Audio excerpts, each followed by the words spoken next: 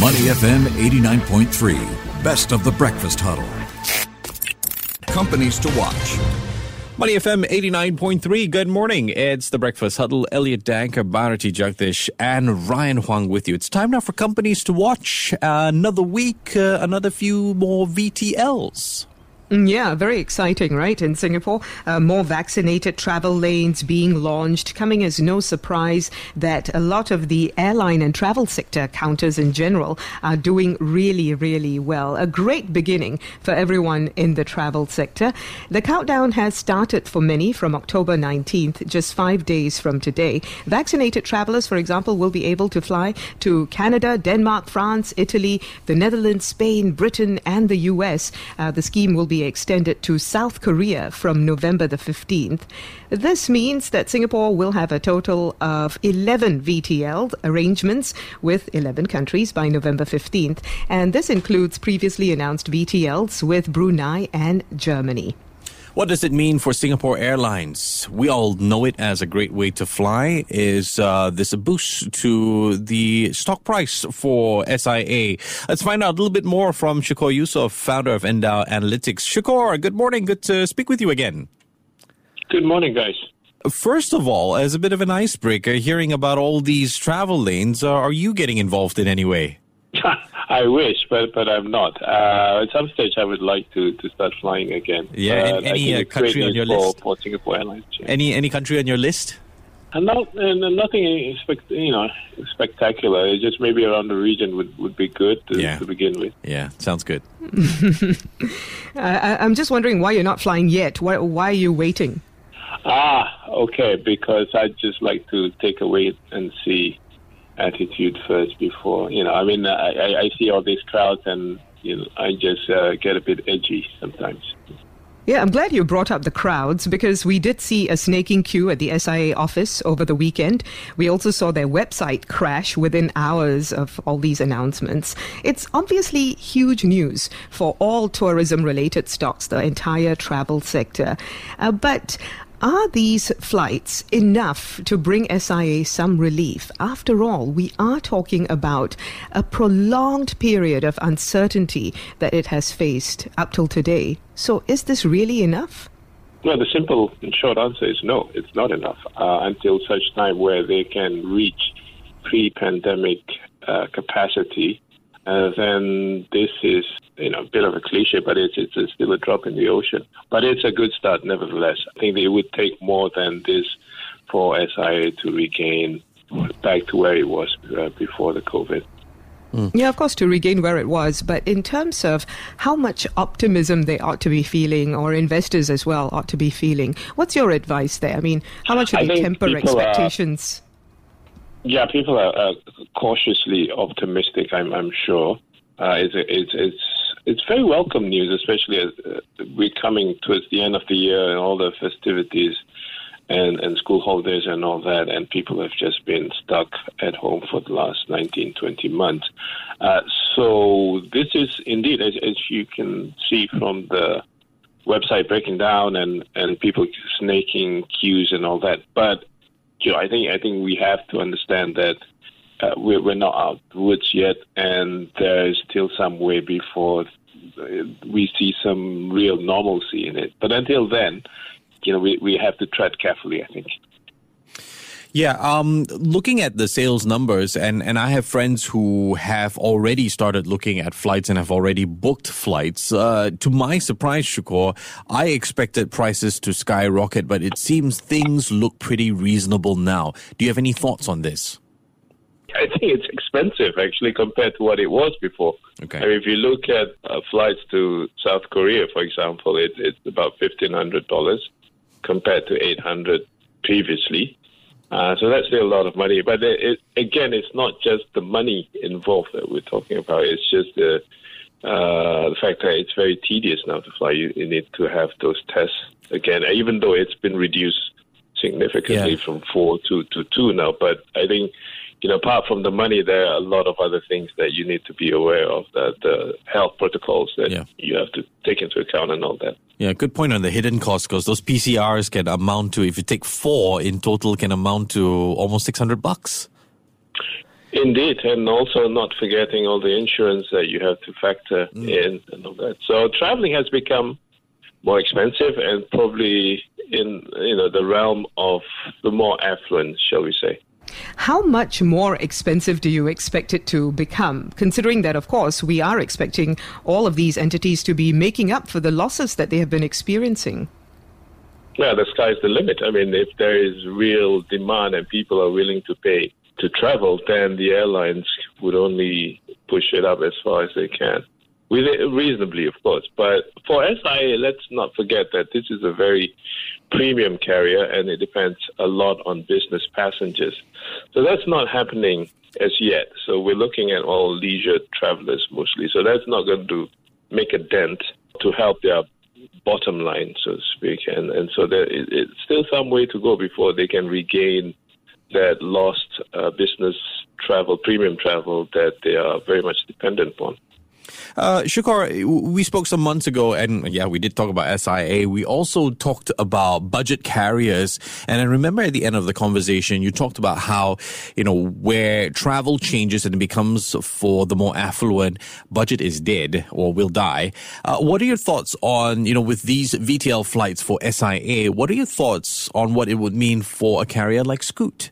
I think Scoot is very well positioned, in fact, as one of the leading low-cost carriers in this part of the world. One, because it's under the SIA badge, under the SIA Group holdings, and very well supported by Temasek. So funding is not really an issue for airlines in the SIA Group. And so, the future would be a bit tepid, the near future, but I think long-term, Scoot has got it's got its act together. It will fly again it is flying again to Europe, to Berlin. Mm-hmm. Then, there will be instances where it will again fly to China, to Australia. Australia is a big market, and that's something I think the group is working towards. So that will happen. It has an edge over the other low-cost carriers in terms of being disciplined, being financially well managed. Let's talk about what would make a dent for SIA, because you did mention that, right now we're just seeing leisure travelers. There are also limits under the VTL arrangements. Moving forward, what does SIA need to take into account in terms of innovating and perhaps introducing its new service offerings in order to hasten its recovery? I think it's not entirely up to them. I think it has to be, the world has to open up as to what it was before, or at least close to what it was before. And that's not happening so quickly or quick enough for that to happen, for airlines to benefit from it. But for now, SIA has done everything it can. I mean, it's positioning itself in terms of mounting all this intercontinental long-haul flights to Western Europe, to North America, to Canada, and they're flying to Vancouver and Seattle again. So that's great news.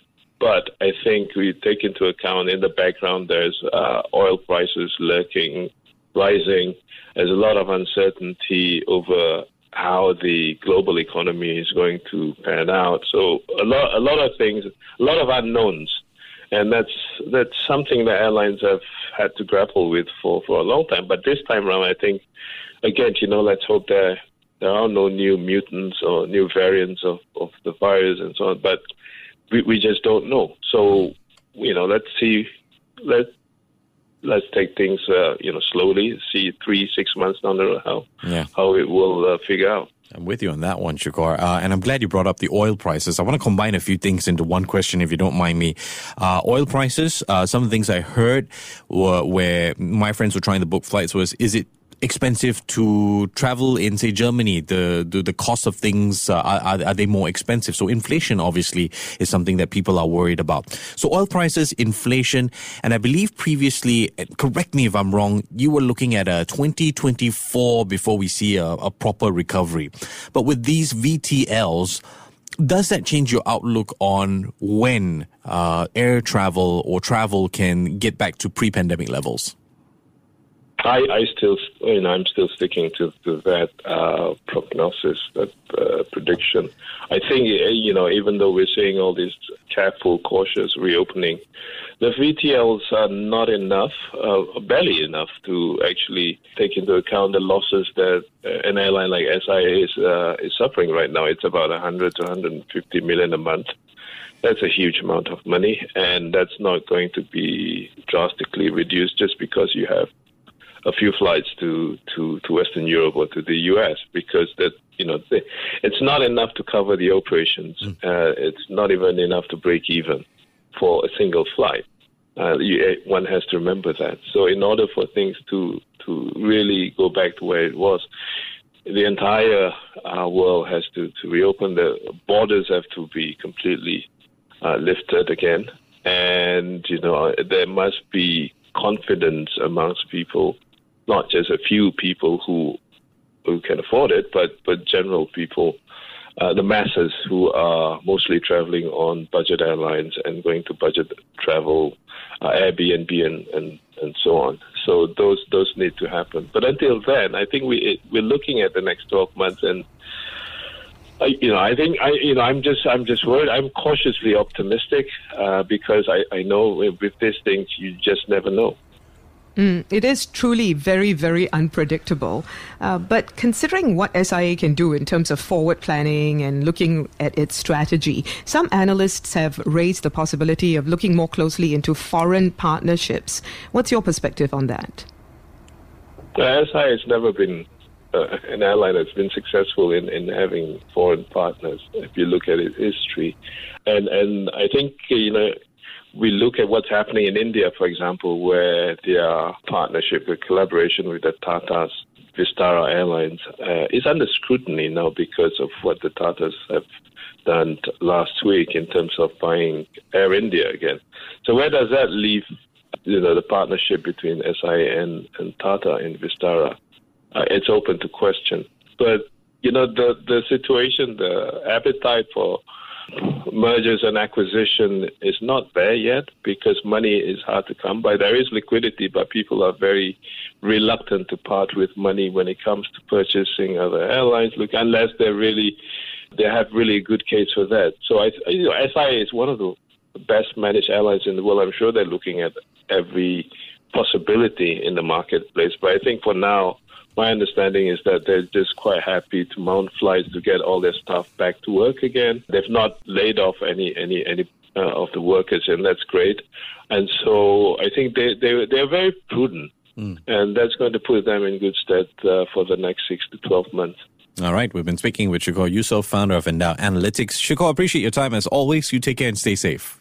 Thank you. Before acting on the information on Money FM, please consider if it's suitable for your own investment objectives, financial situation, and risk tolerance. To listen to more great interviews, download our podcasts at moneyfm893.sg or download our audio app. That's AWEDIO. Available on Google Play or the App Store.